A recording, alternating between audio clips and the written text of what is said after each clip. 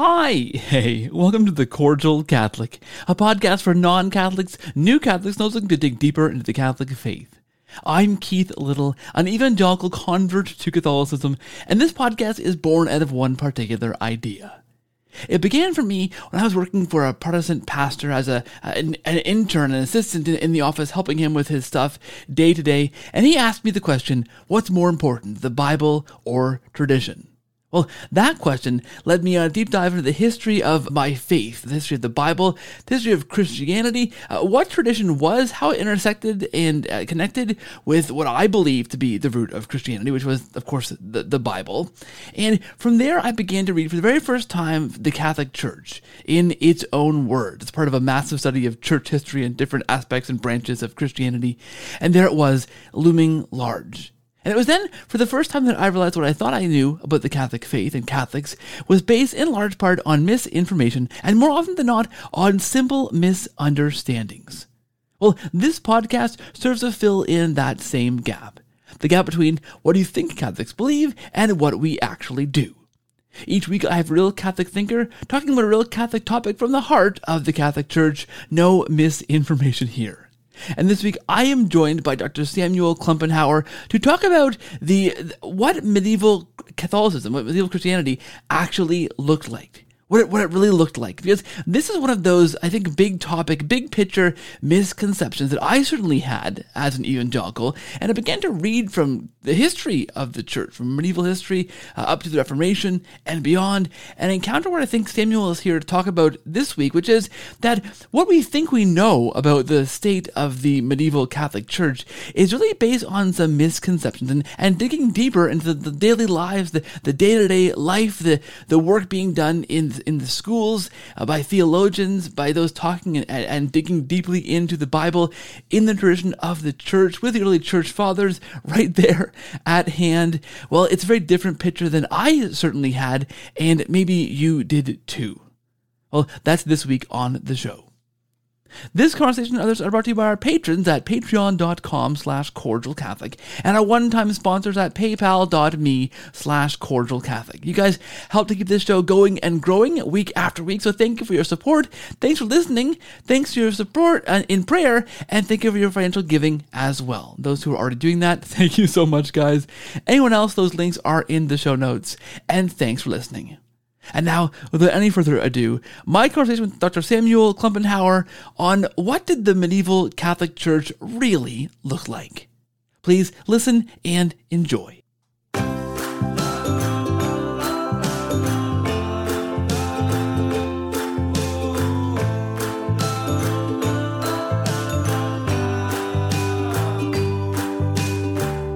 Hey friends, welcome back to the show. Thanks for listening. Thank you for watching. If you are listening on podcast, thank you for listening there. If you are listening on Apple Podcasts or on Spotify, if you can hit the subscribe button and leave a rating or a review, that helps to push the podcast out to more listeners and reach more people with conversations like this fantastic one coming up today. If you are watching on YouTube, thank you for watching. Please help us to grow this channel.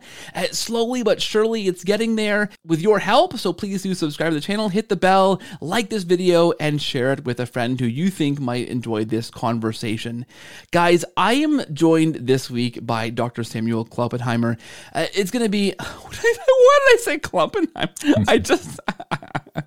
That is not his name. Samuel Klumpenhouwer. He has a PhD in medieval studies from the University of Toronto up here in Canada, a fellow Canadian, so... Awesome conversation ahead, guys. Watch out. He has done some fantastic work translating some medieval theological texts, including the Glossa Ordinaria. I don't think I said that properly, but we'll see, on Genesis, recently out from Emmaus Road, the St. Paul Center for Biblical Studies. An awesome medieval text, bringing it for us to read. That's awesome. A number of other things he is working on, including some commentaries and other things he can tell us about as well, because I'm lost here in my intro, as sometimes happens on this show. Samuel, I am thrilled to have you on the show, a fellow Canadian. a fellow convert to the Catholic faith. I want to ask about that to begin with, but awesome conversation up ahead. I'm thrilled to have you. Welcome to the show, and hello. Glad to be here. Oh, thank you for being here, and thank you for suffering through my absolutely botched introduction of you. I'm looking at your website in front of me. I've been reading it on and off today, looking at the awesome things you're doing, clicking on the links and checking all these things out. And it comes a time to actually synthesize that and read it. And here I am, just absolutely tongue-tied over Latin text that I have no business trying to pronounce. So thank you. We should just talk about who we know in Ontario, because we grew up very close to one another, which is really cool. And it's not a huge, it's a huge country, it's a huge province, and somehow we are both pretty close together. So I think that's pretty cool. But both of us grew up not Catholic. You have a conversion story. I have a conversion story. I thought to set the stage, this isn't the topic we're talking about today. We're talking about kind of the medieval church and some of the things, the medieval Catholic church, and looking into some of those things and kind of asking deeper questions about that through some of the work that you have done. But I thought, since you're a convert, and lots of listeners to this show are converts, or looking into the Catholic faith, or are new Catholics, or those Catholics who want to just dig deeper into these topics, I thought maybe give us a little sneak preview, a little thumbnail sketch maybe of how your conversion story unfolded and what drew you into the Catholic Church. Because I think maybe not necessarily the topic of the medieval church, which is now your area of study, but certainly I'm going to guess, because this was for me a route into the church, reading the church fathers and those kinds of things maybe drew you in. So, thumbnail sketch, what's your story? Sure. How'd you make that leap? Because listeners would love to know. So yes, I grew up in Canada, in Ontario, on a farm near Kitchener. Yeah, Kitchener, Waterloo. And my father was from Holland originally, and his family was Dutch Reformed, but he had made a shift himself, and I grew up in the Pentecostal church. Yes. And small town and a large family. My mother had 13 children, and it was wonderful to grow up in that environment on a farm, in a large family. And in many ways, my childhood was idyllic.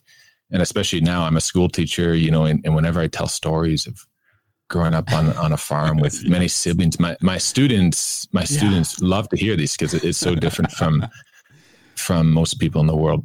So I had a wonderful childhood and a wonderful family I'm close with, and very involved in my church, very involved in youth groups and so on. After I graduated high school, I went off to Alberta, to a small Protestant college, Prairie Bible College in Alberta. I was there, studied for a couple of years. and loved it and really loved it, and made some lifelong friends, and mentored by some really great people. It was there especially that I started reading C.S. Lewis in depth, and through him, many of the people that he read, Chesterton and so on. And I loved it. And I was not discontent at all with what I had inherited. It was really a wonderful experience and wonderful upbringing. So I did 2 years at Prairie Bible College. Then I went off to the University of Toronto, which is set up as a college system similar to the universities in England. So you're not just at the University of Toronto, you're part of a college, and most of these colleges are confessional. And I happened to be accepted into the Catholic college at the University of Toronto, University of St. Michael's. Yeah. And so I was living in dorms there the first year, and I was living right beside a Catholic church, about 20 paces away. Wow. That's how close the church was. And I didn't know any Catholics growing up. I didn't really know Catholics in my first year of university. I had a couple Protestant friends who were thinking of becoming Catholic, so they'd kind of put it on my radar. It wasn't really on my radar at all. But I started going to, I would just sit in the back at Catholic Mass and got very interested. And so this love of the liturgy also prompted a love of reading. At this point in time, I didn't know any Catholics, but I started reading everything I could. And generally speaking, when I read about these various theological issues, the controversial ones, generally about the Pope or Mary or so on. When I actually spent the time to study what the church actually taught, to study and understand was normally always to agree. There were very few disagreements left after I actually understood what was being taught. And so this kind of set me on a course. You know, I could tell there was a trajectory going on. And so I went for a free course called RCIA. And I thought, man, this is a free course. I can learn about the church.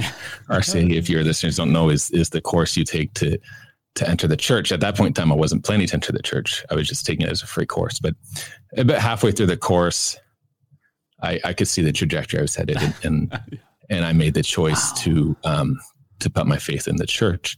Because at the end of the day, I had the awareness that to become Catholic, it wasn't really about agreeing with the church. That's part of it, but it was more about even if there is a disagreement, are you willing to trust her judgment over your own? And I was willing to do that at that point in time. So, you know, after I became Catholic, I met a lot of Catholic friends, but leading up to this, it was mostly through books. That's amazing. That's amazing. As if Canada isn't small enough. My wife and her family, up until very recently, her Oma and Opa, who are Dutch, lived in Three Hills, Alberta, because all their family, all their kids went. Her parents met at Prairie Bible Institute. So it was a great 2 years of my life. That's pretty amazing. So we owe a lot in our family to Prairie and people. And you aren't actually the second convert I've met from Prairie. Carl Olson from Ignatius Press. In the show ages ago went to Prairie back in the day as well. I had no idea. Yeah, it's and I've interacted with him. Okay, that's neat to know. Yeah, there you go. You have that in common, as far as I know. That's awesome. That's a great. You know what? There's so many. I mean, apart from all the Canadian connections that we have in common there, because I know exactly what you're talking about and all these different things. I love that. Just last week on this show, we talked about. I had my friend Taylor Scroll from Forte Catholic on talk about how bad RCIA can be. So I'm glad for you the experience didn't turn you off becoming Catholic, but it was a pretty good program. It was done through the university, so there were plenty of kind of professors from the university that could teach well, and so I was fortunate. I was one of the fortunate ones. That's great, and I'm glad experiences vary. And of course, in our conversation, Taylor and I, we realized this is the case. There are some fantastic programs. Unfortunately, there are some really terrible ones too. So I'm glad your experience was great. That's fantastic. That's from, you know, my experience very similar to yours. And it's funny, the experience of not really knowing any actual Catholics and going through that process. That was similar to my experience. I had read a lot. I had, back in the early days of YouTube, had watched a lot of different lectures and these kinds of things. I had heard a lot of things, and I began to, as you say, read from actual sources about these things, and you realize how much you actually agree with on those big topics. You know, you read the Catechism on justification. Well, wait a second. Actually, as a Pentecostal, also Pentecostal, guilty, I can agree with what the Catholics are saying in the Catechism. We're not very far apart, but I thought it was this works based kind of like I had to work out my salvation kind of thing. And you actually begin to read that and you realize that it's actually quite different than what you thought it was, right? That's in part the genesis of this show, to kind of talk about those things. And I think for our purposes today, this is a topic that the medieval church is one of those things that I, as Pentecostal, going through for a history degree at the University of Waterloo up here in Canada, learning under some people, taking some church history courses at an undergrad level, learning under people at a Catholic college. They have a mini version of the University of Toronto college system at Waterloo. So, the Catholic version of that, St. Jerome's, had history courses taught by Catholic professors who, in a lot of those cases, were telling us things that really, in hindsight, were heavily biased against the actual, what the church was doing at the time and what Catholics were doing at that time. And so I had this kind of weird lens that seemed Catholic when I began to actually, like you say, read from some of these sources, pick up some history textbooks from different authors. You begin to see that maybe what you thought you knew about, not just the theology and the dogma and the belief system, but actually the kind of how history unfolded in the Middle Ages for the Catholic Church and the roots of the Reformation. You realize that a lot of those things that you thought you knew were really based on some pretty big misconceptions, misunderstandings, or heavily biased in one certain direction, right? So I think what I want to try and do today is kind of set the table a little bit to maybe dispel some of those ideas we have or had, and kind of try and maybe unmuddy or clear the waters up a little bit to give us a better framework to look at things through.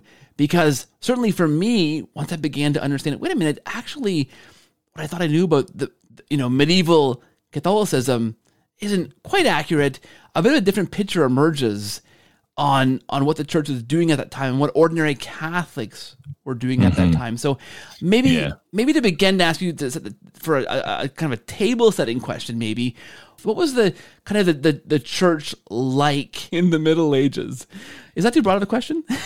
I mean, you could the church. It's broad, but I can work with it here. Let's jump to the year 1100. If you're looking at the culture of Europe, it's a culture dedicated to the Bible. Yeah. Everywhere you go, you're going to encounter the Bible.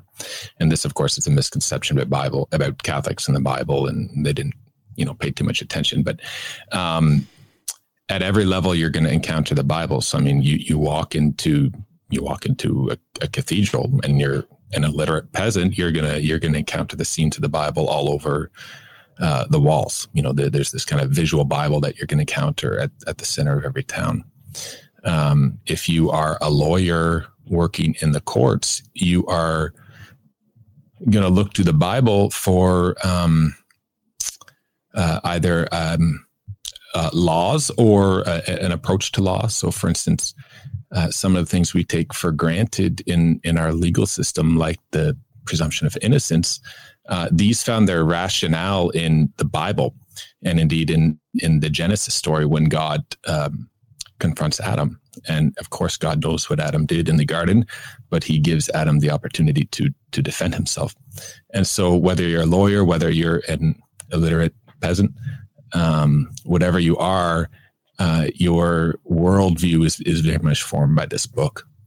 And so, much of my work is kind of trying to draw out the riches of that all-encompassing approach to this book. And you can see some essays on my website that talk about these things more. Yeah, that's already a very interesting perspective, right? Because the idea, and I've had other guests on this show talking about this angle as well. The idea in popular kind of culture is that the Catholic Church had chained down the Bible so that only certain people could read it, and kind of that the idea was that was then controlled that way, right? Well, the pushback, I think it was Steve Weidenkopf, who has some books on this topic, he said to me is, well, yeah, it was chained down so nobody would steal it because it was expensive. Yeah. It wasn't if you paid $50,000 for a book, you'd probably chain it down too nowadays. So.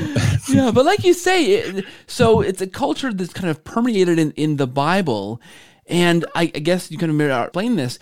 Those illiterate peasants, like maybe the majority of people who were alive in like medieval Europe who couldn't read have access to the Bible through, you mentioned art, for an example, right? Mm-hmm. So that's kind of how, that would be kind of central to things, right? It wouldn't be like, okay, here's a fresco over here you should look at once in a while. This permeated culture. Right. And it's oral. So you're going to see it in a visual format. Of course, the main interaction people are going to have with the Bible is through the liturgy and through hearing it at Mass. And of course, if anyone goes to a Mass, this is one of the shocking things when I became a Catholic, is that suddenly I realized that I hear way more scripture in a Catholic service than I ever did previously. On Sunday, reading from 3 readings, 1 from the Old Testament, 2 from the New, and so on and so forth. So the main interaction is going to be oral. And of course that makes sense because most people can't read. But that's the heart of the culture was the liturgy. And so it's going to be expressed at all levels, going down in art, in law, in kind of the imagination of the artists and literary artists and so on. I mean, if you read the Arthurian legends, I mean, these stories too are saturated with biblical imagery, history as well. There's this everyone wants to see how they fit into this story of the Bible. So the histories of the time are going to work to trace back, say, the kings of England or wherever else, somehow trace them back to the sons of Noah or some figure in the Bible. So that's it's the reference point for everything. The Bible is the reference point, and so this is the book that created European civilization as we know it. Yeah. And it wasn't as if, I guess the idea that maybe is held by a lot of people who haven't done the work, and I would be one of those people who kind of just pick up on what you think you know about what it was like back then, right? But it wasn't a matter of, I must do this, I must go to church. This very, rules-based. I guess what I'm trying to ask, you were doing some work on a manual for confessors, I think is pretty interesting. So that probably gives you a sneak peek into what maybe people were doing and thinking at the time, what kind of sins they were creating, or what kind of the life was like back then, really maybe in the nitty-gritty kind of daily life of things, I would imagine. Was it this, as is imagined by, I think, myself before I began to really dig into this, was it this kind of very rules-based, I must just do these things, check these boxes? We think about this idea that now we've captured this, right? Back then, the Catholic Church was dominated by rules and rituals and things you must do, boxes you must tick, very politicized church wrapped up kind of in politics and in scandal and in wrong behavior. We've recaptured that now, say, it has to be modern evangelicals since the Reformation, and now we have this relationship with Jesus, this relational aspect that didn't exist back then. That was, the dark ages of spirituality, in a sense. Is I don't know. I think the question here is, how would you characterize the actual kind of on the ground spiritual life of like the regular person in medieval Europe? Yeah, as some sort of broad thoughts. One, in the Middle Ages, you're living in a society that in the political sphere is not too highly regulated. Okay, so that there's a lot of conflict politically. There's a lot of movement politically. There's a lot of disorder politically. There's I won't say anarchy, but there's society's not regulated to the amount that it is today. And so when you live in that situation, there is a natural desire for more order, for more laws. And so they had a love of law and rules that's hard for us to understand, because we actually live in a society that is extremely regulated. Just look at the intricacies of your HOA, agreement, or, traffic regulations and all of this. And so we live in this hyper-regulated society. We live in it, but we pretend not to like it. And so we have this kind of natural reaction against laws. But if you're in the other situation, you see the value of law. And the West in particular is known for this kind of view of things. That said, and not against that, but I would also say that you see in the Middle Ages these heights of mysticism. If you read many of the saints and their mystical experiences, they are at a depth of intimacy with God that I never heard about growing up. Oh, okay. And sometimes it's shocking, because often it's intimacy that we don't even think is appropriate or so on. If you, especially some of the monks and nuns, it's at a level of complete intimacy with God that is kind of shocking to hear to our ears. The point I'm trying to make, though, is that those are happening often in a monastic context where there is a greater regulation that is embraced, but so too in our own lives, in our experience. I mean, if you want to foster intimacy with your spouse, I mean, you need a structure in which that intimacy can thrive. And so too in the church, right? There's a structure there that we often look down upon, but it's that very structure as well that it enables people to reach these heights of intimacy with God. Yeah, that makes a lot of sense. Now, my next question, I guess, is one of the things I think is fascinating is that there are these deeply influential, deeply fascinating medieval theological texts, right? Because I think one of the misunderstandings that I certainly had was that there wasn't this didn't exist. We call these times from, I'm thinking back to my Pentecostal church and our early, kind of our church history class, right? That was taught there. It was pretty funny in hindsight what was missed over and what was kind of avoided in the history. But we would have seen the period of like medieval Christianity as this kind of dark time where there was nothing really being done. The Christians there kind of lived day to day under the Catholic Church and wrestled out of that in the Reformation, then recaptured kind of Christianity that was kind of lost in those dark ages. That's made the popular myth that I think a lot of people may come to church history thinking is the case, and not realizing that, as a lot of your work is centered around, there are these great medieval texts of rich theology that exist. So there was stuff being done then that was deeply, you mentioned these mystics, you mentioned the piety of the regular ordinary Catholics on the ground. There was actual really rigorous work being done theologically.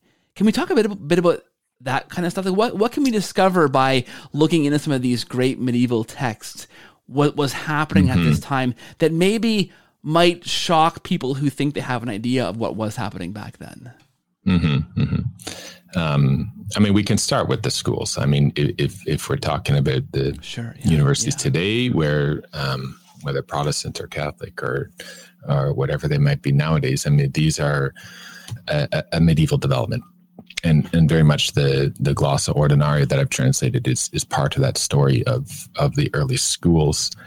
And so there is a rich intellectual life going on, and whether that's, the development of the universities, whether that's the development of law, and a lot of the development in law that we take for granted was, and the legal principles that we take for granted was often from church lawyers. If your listeners don't know, the Catholic Church does have its own code of law, code of canon law, it's called. And in the Middle Ages, this was much broader than it is nowadays. And so a lot of great jurists were spending their lives studying law and practicing it in the church, dealing with wills and whatever else. It was civil lawyers that often borrowed from them, and these things often survive in our law courts today. So much of our society, what I'm trying to say, so much of our society is an unknown gift from the Middle Ages. And much of what I'm trying to do is to show where this gift came from and to be thankful for this gift as well. Yeah.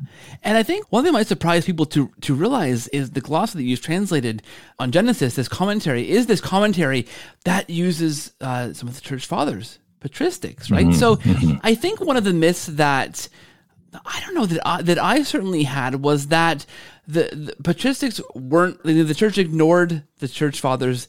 The church began, say, based on the simple kind of faith. It grew, and there were great church fathers, but that was kind of abandoned in the Middle Ages for favor of the rule of the church in the political sphere, or the suppression of the Bible and these kinds of things that I thought was what happened in the Middle Ages, these kind of so-called dark ages of theology when the Bible was kind of hidden and people didn't have access to it. And rediscovering the church fathers was something that maybe helped the early reformers to say, hey, look back here, we have these guys who taught these things, and we kind of missed that, like, pointing back to Augustine and Jerome and these kind of characters. But I mean, the truth is, as I think you are, your work certainly in translating these medieval commentaries, medieval texts, those theologians at that time were using the church fathers and using them quite well and quite beautifully, and knew of them. And there was this then tradition that goes from the beginning through to the medieval church, right? It's not as if we necessarily lost those church fathers and broke from that tradition that was passed down from the apostles. Is that fair to say? Right. Certainly fair to say. And what's happening with the Glossa Ordinaria, and if it's a very interesting text. There's some nice scans that if you go to my website, you'll see. Yeah. But essentially what's going on here is that you have the biblical text here, and then this is being used in a classroom setting. And so there's a professor in these early schools, not universities yet, we're getting there, and not monastic schools, normally a school attached to a cathedral. And there's a master who's reading through the Bible to a number of students who are interested in this. And he's reading through it very slowly. It's a lecture, a lectio, in other words, which means reading in Latin. And he's reading through it. And of course, there are things that you encounter as you read through the Bible that you don't understand, words you don't understand, maybe some cultural reference that you don't understand. So as this master is reading through the Bible very carefully, he's stopping every now and making comments. He's glossing the text. This is what a gloss is in this context, anyways. It's a comment on the text, a little explanation about the text. Maybe this is explaining the definition of a word, or maybe the biblical text is a bit confusing how to understand it. So maybe you're reading the Gospels, and one Gospel says, a detail about the birth of Christ, Matthew, and then Luke's Gospel says a couple other details, and you're wondering how do these work together, or whatever other issue there might be. So then, what the master and the students to some degree are going to do, they're going to go to the early church fathers. They didn't put a lot of weight in their own authority. Oh, yeah. They thought of themselves as the moderns. They were the moderns in the Middle Ages, the moderni, and they much preferred the authority of the early church fathers. So they are very carefully going back to the works of Augustine in particular and Jerome in particular, and they're going to read the commentaries of these early church fathers on the Bible, and maybe they're in harmony. They give the same explanation, or maybe they give different explanations of whatever the question might be, and they'll weigh out the authorities and have a debate, have a disputatio over how to resolve this conflict in the Bible. And this is leading to scholasticism. This process, what I just described, is leading to what we call scholasticism, which comes from schola, which is the word for school. And this is kind of the intellectual culture of the Middle Ages. But it's tied very much, especially in France, to the study of the Bible. In Italy, a bit more to the study of law. But especially in France, this development of scholasticism is tied to the Bible. And again, so it's the study of the Bible that's giving birth to this intellectual culture of the Middle Ages.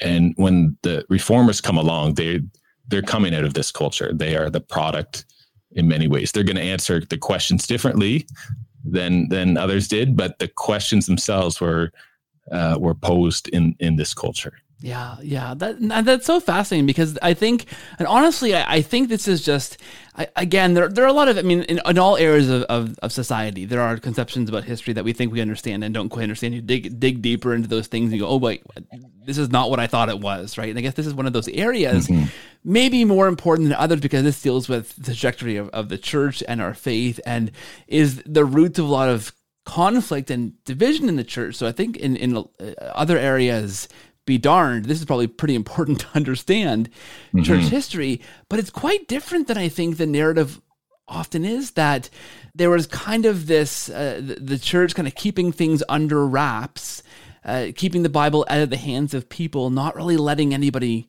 kind of have a look or certainly study it in depth until, say, the Reformation kind of came along, and then the printing press made it accessible for lots of people to read this unchained kind of Bible, and began to realize, oh, wait a minute, this actually says this, the church was doing this wrong. But it sounds to me that maybe a more accurate representation was that, no, this is a movement that grew out of the church, out of these schools that were attached to cathedrals, out of studying the Bible in the tradition of the church, in the context of the great church fathers, in the context of the tradition of how the church had handed on these kind of things throughout time. That's right. And there's a concern here with the Bible. There's a concern here about the Bible, because if you read the Bible, it's clear that the Bible can be used for ill, that they are ill interpretations. I mean, just think of the temptation of Christ in the desert when Satan is trying to use the Bible against Christ. And so they are very sensitive to how the Bible can be misused in that way. And so, again, of course, they don't, as Catholics, believe in sola scriptura. And so there is this framework established by Christ, the church, tradition, to help us thrive from the Bible and to not misuse the Bible. And so certainly there's a concern about misinterpretations of the Bible and if you want to call that control, I don't know. But my point, similar to what I was making before, is that this framework is something that enables us to thrive. It's a framework like we need in life, like a routine we need, a way of approaching that we need that enables us to thrive. And I'm a school teacher, and I can tell you, if you want your students to thrive and do well, you need to provide them with a routine, with a way of looking at things that is consistent and reliable. Because if it's a free for all, it's not human nature for us to thrive in that kind of setting. And so they're deeply concerned about these things. And so there is limitations, if you will, on the Bible. Certainly not to the extent that kind of is often made it out to be, but there is certainly a concern that we need to be reading the Bible as a community. We need to be reading the Bible within the community, not just of everyone who's alive, but within the church. In other words, alongside Augustine, alongside Jerome, etc. Now, with the presentation of the Bible to the people, so in the liturgy, a Mass today is similar in its structure, that there's quite a bit of actually just reading the Bible to the people. If the people can't read the Bible to themselves, which would be most people probably at this time wouldn't be able to actually have access to a copy of the Bible because it was expensive, right? Not because it's chained down because they don't want anyone to see it. It's chained down because it's expensive. We mentioned that before, until the printing press comes along and it's available in more of a mass kind of form. Mm-hmm. Would the priest, say, presenting that scripture and then I guess providing a homily to kind of elucidate that scripture, would they have the education to kind of pass on that tradition? Were they educated in seminaries that would emphasize the tradition of the church, or could they more kind of freewheel things and potentially kind of steer or influence the people who are hearing them the wrong way? Does that make sense? Like if that was how people heard the Bible, could they have been steered wrong, as is maybe often the popular idea, by priests who aren't given the Bible properly? Does that make sense? Yes. If anyone wants to get maybe an image of what it was like in the medieval church, maybe the novels of Sigurd Undset, Kristin Lavransdatter might be the best place to turn, because Mass in the Middle Ages was very different from what we're used to today. And I'm not talking here about the shift from Latin to the vernacular and in the 60s. I'm not talking about that, but many other ways. For one, there were no seminaries till the 16th century. So there is no school for priests. The way you would normally become a priest is in the Middle Ages. Let's take the year 1100, 1200 as an example, is that there would be essentially a system of apprenticeship. You would work under an older priest and you would be ordained through the various orders. You would become a reader and an acolyte, a doorkeeper before that, and eventually subdeacon, deacon, and eventually become a priest through this system of what we can call apprenticeship. Now that works well, that system for teaching priests the rituals, the Mass, the liturgy. It doesn't work so well in training them in the theology and the laws of the church. And so there grows up, especially in the year 1100 onwards, there's increasing concern by the bishops, by the Pope, to have priests who are better educated. So there's increasing efforts made to better educate priests in theology and in the laws. And that's the book that I'm working on is a handbook for confessors that's trying to better train priests for this. Also, priests Bishops preached. Priests did not always preach. I'm not just talking on a weekday, but even on a Sunday, that wasn't a mandatory thing for them to do. Most of the preaching, properly speaking, is going to be done by the bishop in the cathedral. So not necessarily in your small town, maybe when he travels there. But so there's not as much preaching as we might think. There becomes an increasing desire for more preaching. And this is going to lead to a number of religious orders that are especially dedicated to preaching. The Dominicans, the order of preachers. The Franciscans take this role too, where they would go around and preach, similar to how you might have like a mission speaker, come in a couple times a year, a special speaker to talk at your parish. And so there's an increasing desire for preaching, but there's probably less of it than we might assume from the outset. Yeah, that's fascinating. But there is the scripture. I mean, a large part of the Mass, right? Yes. But that too is an act of worship to God. Yeah. And so the primary,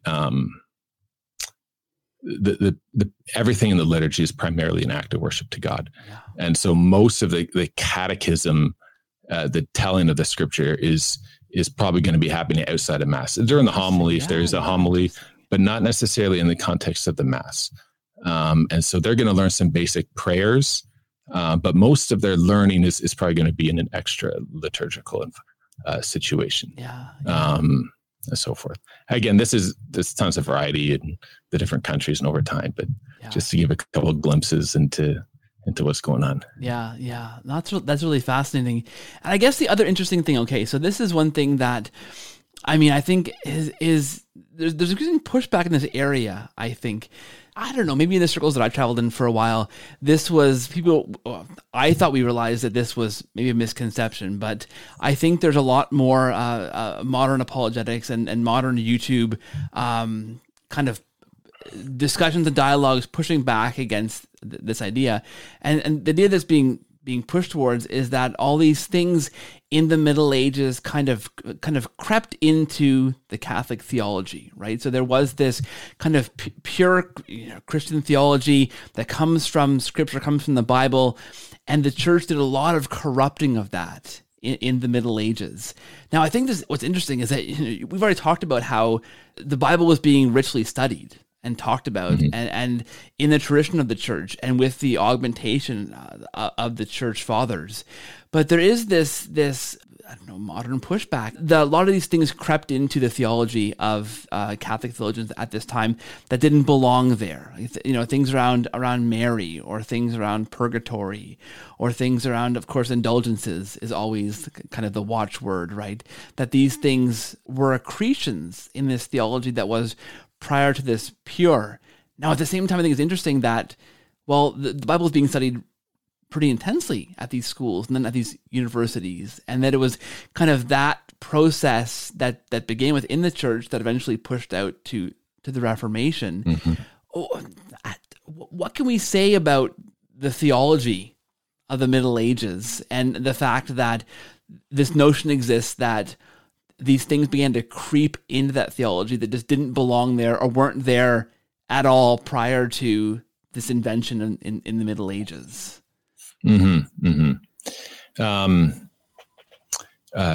God became incarnate in Christ, Christ is God, true God, and so revelation is complete. There's no new prophet. There's no new revelation. Revelation was complete in Christ because he was God. And certainly they had that strong conviction. Our understanding of the mystery of Christ is growing. I mean, there's a reason that history continues. There's a reason that the end of the world hasn't come. God has a plan for history, and the church is the reason history exists. The church is for the church that history continues. And so the goal is not to stop history at the year 30, at the year 100, at the year 200. The goal is not to take whatever existed in the year 100 and just stay there forever. There's a reason that history, that time goes on, and it's for the sake of the church. And so we should expect some not new revelations, but deeper understandings of the mystery of Christ as we go along. Now, I mean, that's you can get into the nitty gritty of, the individual ones that are often brought up in polemical situations, but just to kind of lay the framework for that, I will also say that in the Middle Ages, they had a deep respect for those who had gone on. And so any new understanding that they might claim or deepening of a theology, I don't know the proper terminology to use here, but as they viewed themselves, they were dwarves on the shoulders of giants. Yeah. And this is both humble and audacious claim, because it's humble because they see themselves as not very important in comparison to the giants of Jerome and Augustine and so on. It's humble that way, but it's also audacious because they're on their shoulders. In other words, that they are a little higher, they can see a little further than Augustine and Jerome did. And so they have this immense respect for the early church, but they don't see it as limiting in the way that Protestants or some people do, where they're trying to recreate what happened in the year 100 or 200 or so on. I think that's really fascinating, because that they saw themselves that way, right? Because then the Reformation would come along, and I think, I don't know, try and work with the Bible, and obviously come up with a lot of novel ideas. I don't think that many would say that Reformation ideas were not novel. A lot of these things hadn't existed before in history that we were doing. I mean, we're forming new churches in many respects, right? Which is quite a novel idea. So it's interesting to hear you say that a lot of these medieval Catholic kind of theologians were wrestling with these topics, respecting those who came before them and knowing kind of the context in which they were operating. Because the pushback, I think, frequently is, no, there were things invented in the Middle Ages that the Reformation had to kind of to push against. But I think, I don't know, in my looking back at that history, I think, and you're the expert here, not me, but the inventions are largely on the side of the reformers. I don't think, not innovations happening in the Catholic theologians that are working within the context of the tradition and looking back at the church fathers and wrestling with scripture in that way. They weren't making major innovations in the Middle Ages. Is that safe to say? Yes, that's safe to say. Again, they are not identical, nor would they want to be identical with the church of the year 100, 200, because that's not how they see the story of history, of God's providence in history. So yes, there's going to be lots of differences at a surface level. And so too nowadays, I mean, I'm not trying to recreate the church as much as I love the Middle Ages. I'm not trying to recreate that either. I mean, there's a reason we live when we are, and there's a reason history has continued. I mean, it's tough to really, you got to pick a topic and get into the nitty gritty, and sure. And certainly there's a lot of people who do that. And so, but generally speaking, when I read people in the Middle Ages, I feel at home. It's not, I mean, maybe I've been reading them so long, but these are my brothers and sisters. Yeah. What I'm trying to say is there's a continuity here that I understand that continuity is not always obvious at first look. But when you spend time, you see this real continuity, and it's beautiful. And yeah, that's why I love studying it, to know that, that these were Christians, these were men of God 800 years ago, and they loved God as much more than I did. I mean, they're my brothers and sisters. And that's one thing to kind of think of it, when I study these authors of the Middle Ages, to realize that, I mean, this is not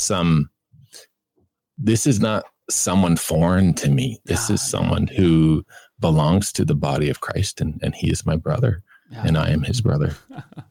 That's fantastic.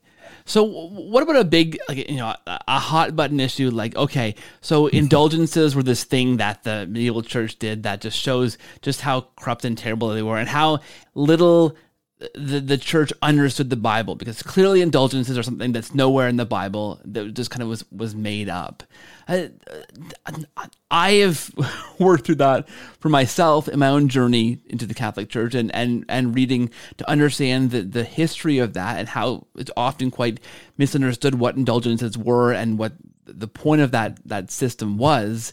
There were certainly things, though, that the Catholic Church itself had to reform and knew it had to reform, and the Counter-Reformation existed for a reason, that produced fantastic saints, Saint de Sales and other saints that worked, to counterbalance from within the church these kinds of things. But what about some of those hot button issues that seem to point towards a church that didn't know its Bible, or was just totally off course, or had accreted these things that didn't belong in the church, like indulgences? Yeah, I was thinking about indulgences the other day. You're looking for a few. And that's right. Just talking about the nature of sin for a moment. I mean, when you commit a sin, say in anger, you punch your brother, and you've committed that sin, and you have repentance, and you ask for his forgiveness. You ask for God's forgiveness, and the sin has been forgiven, but the effects of your sin are still there. He still has that black eye that's caused by your sin, even though it's been forgiven. That the effects of your sin are still there, and this is what indulgences are trying to do. Is that this is what they're doing? Is cleaning up the effects of your sin, the mess that you've made. And in the beauty of God's plan is that we can help each other clean up the mess of each other's sins. And this is ultimately what indulgences are doing. And so for me, when I started to read the church about these things, it's like, yeah, I don't know, that just makes sense to me. What else can I say?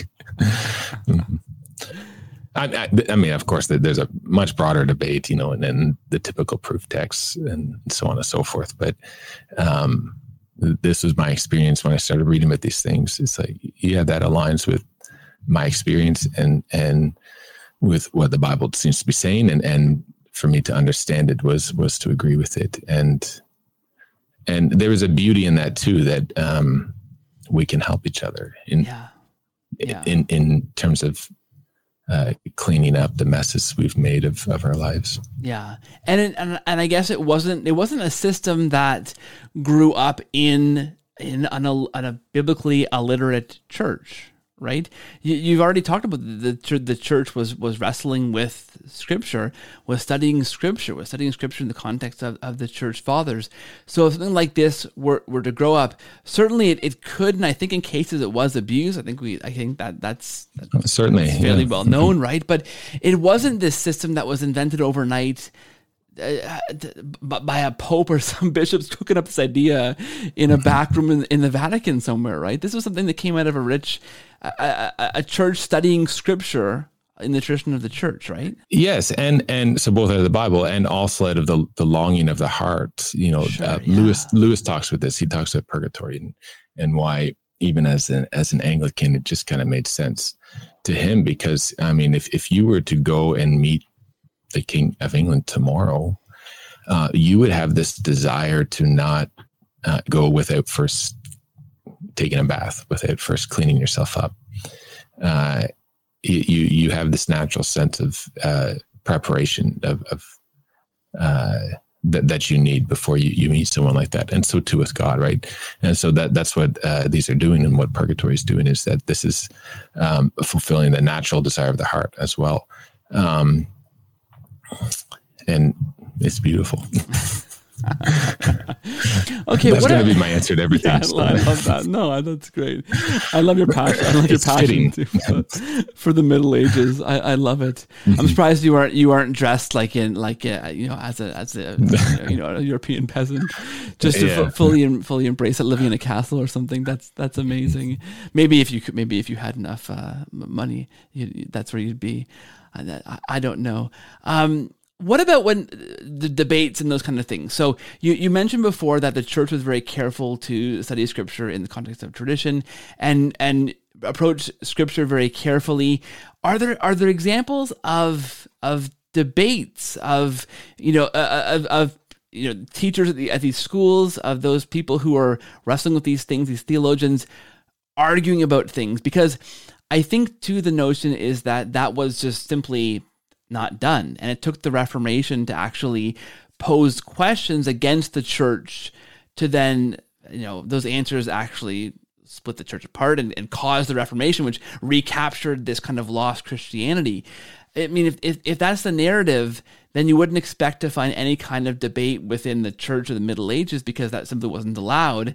It took the Reformation to allow that space for debate to happen. Do we have examples of? Sure. Yeah. So let's take an example of whether, for the forgiveness of sins, whether it's sufficient to confess your sins directly to God or to go to confession and confess to a priest. Yeah. So this is a debate, of course, that's part of the Reformation, at deep in the heart of the Reformation. A lot of the debates in the Reformation are not new questions. Some of them are. But a lot of these are rather going back to arguments, disputes that were had a couple centuries earlier, and reinvigorating the dispute and answering either in the other side or in some different way. So it was actually heavily debated. If you read the books of actually canon law, church law, Gratian's Decretum, one of these early textbooks, it's canon law and theology, by the way, are very closely related in the Middle Ages. So we can think of these as a theological or a canon law textbook. But in any case, if you read that book, there's a long discussion about this question, whether it's sufficient to confess directly to God, or whether you need to go to a priest in the confessional or in the sacrament of confession. And Gratian brings authorities to bear on either side. And he comes up with a somewhat nuanced answer, right? Because the regular course, yes, is to confess to a priest, but there are situations like if you're on the way to the confessional and you die, a rock hits you on the head. It's like the desire there is sufficient. And so it's, there's lots of nuance here. But yes, these debates are going on and they are reopened. Many of these debates are reopened by the reformers and answered in somewhat of a different way. And so again, the reformers are coming very much, they don't come out of nowhere. They're picking up on debates that were had in the school for a long time. And they're very much coming out of this environment. And so they're not foreign to the Middle Ages. They're the sons of the Middle Ages, and you can't understand them without understanding what was going on in the medieval schools. Yeah, I think that's really fascinating because, again, that idea is that there wasn't that space for debate because it took the Reformation, it took, say Martin Luther and potentially nailing these theses to this, to a door to begin these conversations. But like as you say, these grew out of the schools that already existed. They're answering questions in a different way. But even with, say, the Counter-Reformation, the church addressed some of these things that the Reformation brought up. They righted some of or corrected some of these courses and answered some of these questions in ways that people were able to keep the church together, right? Versus some of these situations where the Reformers answered questions that broke away from the church. I remember reading St. Francis de Sales for the first time, and he's writing to some of the Reformers saying things like, "Wait a second, where are you going? You can't just break off and start your own church. This isn't a thing that we do, right?" And you look back at church history from the view we have now, like, for me, you as a Pentecostal, we Pentecostals look back at church history and go, well, of course there's just different kinds of churches. There's Baptist, Pentecostal, there's Catholic over here, but there's other things here, right? That was a new thing at one time that hadn't been done before like that, right? There's, of course, that's right, the schism, right? But Eastern Orthodox and Roman Catholic schism. But those were, it was a new thing just to start a church over here and gain followers, right? That's right. And part of, I remember when I was becoming Catholic, and I remember this particular moment when I was thinking over all these issues and the question that had been introduced to me that had never occurred to me as a Protestant was, is there a true church? Yeah. Is there a church that was founded by Christ, a visible church here on earth? Is there a true church? And as soon as I admitted the question, as soon as I admitted that that was a reasonable question to ask, the answer was pretty clear, because none of the Protestants were claiming that. They weren't claiming to be a society that had been founded by Christ. You can talk about Catholic versus Orthodox and so on, but in any case, once that I admitted that question, it changed how I thought about things. And so, I don't even know how I got on this topic, but in any case, the true church, right? The true church. And this is what the Catholic Church is claiming to be. And this is what gives her the authority that, Protestants look at the Catholic Church and think that it's claiming things it shouldn't, right? The spiritual authority for the forgiveness of sins and the confessional to say that this is how the Bible should be understood and not this and all this kind of stuff. But that authority isn't coming out of nowhere. That claim is coming and tied to its claim that they are the church founded by Christ, that there is a true church and this is it. And once I admitted that question, you can only answer it. There are not many ways you can answer it because, again, the Protestants don't claim to be the true church in that sense. Yeah. And I'm curious maybe for one more take from your historical perspective, your from perspective of expertise that you have, that I do not. But I think the interesting thing for me is there's accusations of these innovations happening in the Middle Ages, and indulgences, worship of the saints, and purgatory, and these different kinds of things that develop around kind of unheard of before in the early church, and the medieval church is developing these things with no basis in the Bible, no basis in tradition, kind of out of nowhere. Okay, but then what fascinates me is this idea of the Reformation that the church is just this invisible church, this group of believers, right? That suddenly we can just start a church over here and it has no connection to the church that Christ founded, but it's still a church. It still worships Jesus, and this is the right way. And I'm sure you've seen that even in these churches, Luther founds this church and starts this teaching, and almost immediately people disagree with him. Some of his closest, compatriots immediately are disagreeing with his theology, and he is anathematizing some of his closest associates kind of quite quickly because they can't agree on things. And to me, the interesting kind of counterpoint is I don't think you see in history the Catholic Church is the one making the innovations in the Middle Ages. It's these reformers who are making innovations, saying, actually, we can just do church kind of on our own. We can legitimately split off from this church that Christ founded and start this thing because we're the body of Christ, right? And over here, we're also the body of Christ, and we're the body of Christ. Like that is an unheard of thing, I think, in that sense, prior to, say, the Reformation. So in my mind, I'm curious your take on this. That's the innovation, not the theology of the Catholic Church using, reading scripture in the tradition of the church, in light of the church fathers, wrestling with it and teaching it in these different schools that become universities. The innovation for me isn't there. It's the idea that actually there wasn't this kind of hierarchical church after all. We're just all kind of connected in the body of Christ as Christian believers who have the Bible in common instead. What do you make of that? I don't know. Is there anything I'm kind of rambling now. I'll ramble in return.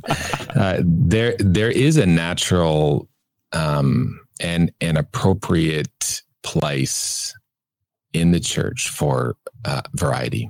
There are different types of spiritual life. We're not all called to the same spiritual life. There is an appropriate place for a variety of spiritual gifts and charisms that we're connected to. And what happens in the Protestant life is that this variety, I'm not going to talk about theology for a moment. I'm going to talk more about kind of spirituality. And what happens in the Protestant church is that different spiritualities end up divorcing themselves from one another. And so if you have I grew up in a Pentecostal church, if you have a more of a charismatic spirituality, in order to find a home for yourself, you have to separate yourself from a more intellectual spirituality. And so the Pentecostals, split off from you know, you're a Pentecostal and not a Dutch Calvinist or an Anglican, right? Yeah. And so all these different spiritualities become fragmented. The Catholic Church beautifully is a home where these spiritualities can be united. And once I became Catholic, I realized the variety is that I'm not just talking about, you know, becoming a monk or becoming a married person. I'm talking about the many different kinds of monastic orders and how different they are. Yeah. Yeah. And, you know, a Franciscan versus a Dominican versus a Benedictine versus a Carthusian. And yet all these drastically different spiritual lives can be in unity in the Catholic Church. The reason they can be in unity and thrive, and these have been around, I mean, the Franciscans have been around 800 years and the Benedictines much longer. The reason they can be around is because of the things we hate most about the Catholic Church, the structure and the laws and so on and so forth. You know, I probably made the point 3-4 times, is that the structure that we have in our lives, the routine we have in our lives, enables intimacy, enables love to thrive. If I didn't have a routine in my home life, my daughter would suffer. My relationship with my wife would suffer if it's just, you know, do whatever you want each day. You know, wake up at 7 today, wake up at 12 tomorrow, and, you know, whatever. I mean, it's not healthy. I mean, that's okay now and then, but that's not healthy as where you're thinking. So a couple examples to kind of show the unity between the mysticism and the institution. One of the greatest mystics of the Middle Ages was Francis of Assisi, Saint Francis. And, you know, your listeners probably know the story of him and his mystical experiences and receiving the stigmata and the excitement of his followers, immense excitement. And in fact, immensely loved by his followers, so much so that there was a danger that, you know, they might love him more than they love the Pope or the Church, and they might split off and go do their own things. It was getting pretty intense. If you read Chesterton's biography of St. Francis, he really draws this out. There's this moment in the life of St. Francis. He's written a rule for his community, for how they're going to live. And it's a new way of life. You know, these wandering friars, this is not what was done before. You know, if you wanted to be a monk, you would go join a monastery and stay in one place. And it's a very new type of spirituality that he's bringing. This love of poverty, the mendicants, the wandering around and begging and so on. There's this moment in his life where he brings his rule, where he brings it to the Pope, to Pope Innocent III, who is the opposite of Francis, who is the lawyer Pope, who is a man of law and organization and so on and so forth. He is not a charismatic figure in that sense. He's a man of great gravitas and intimidation, but he's a very different kind of man. And we see in this union, and Innocent III approves Pope Francis' way of life. And the point I'm trying to make is that if you didn't have that union of the mystic and the institution, both of them would suffer. You need both of them. There's another example, a couple popes later, Gregory IX, another great lawyer pope, and it's said that around his neck, he held the relic. There's on a chain. He held the relic. He wore the relic of the finger of this famous female mystic.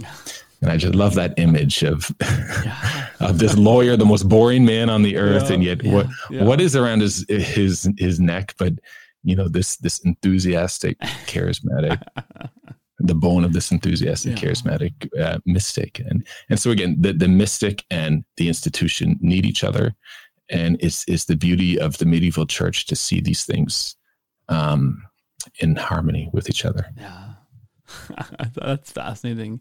Dr. Klumpenhouwer, I'll say her name properly, I think at least once in this show. I don't know where Klumpenhauser or whatever. What did I say before? Heimer or something? I don't know. I'm sorry. My Dutch relations. Shoemaker, by the way. Yes. My Dutch relations will be rolling in their graves, or those who are alive will be rolling in their eyes.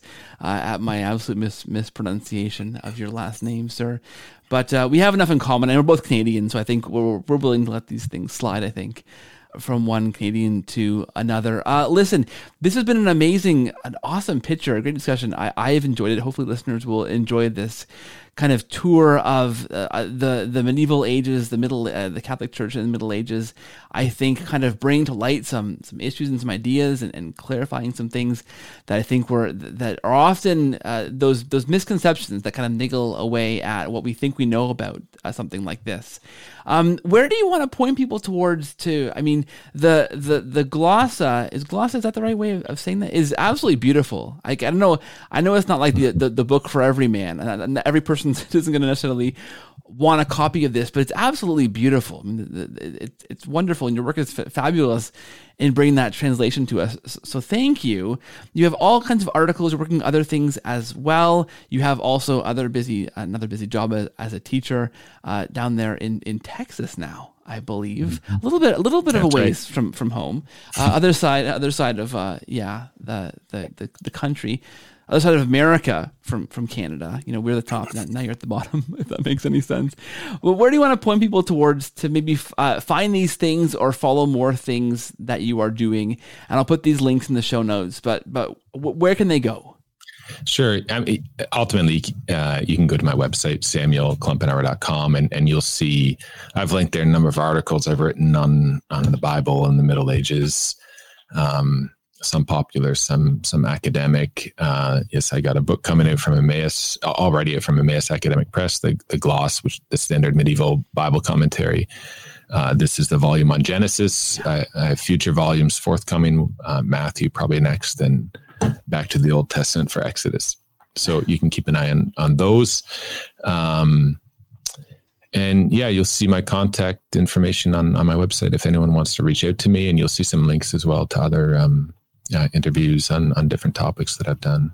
But my website is the best place to go. Yeah, and I'll put links to there in the show notes. This has been awesome. Thank you so much for joining us. I appreciate your time. I want to say God bless you and the work you are doing for the church. And thanks for hanging out with the fellow Canadian for an hour or so. And thanks to the listeners and viewers for watching and listening to this episode. Thanks so much. And thank you. Thanks for being here. My pleasure.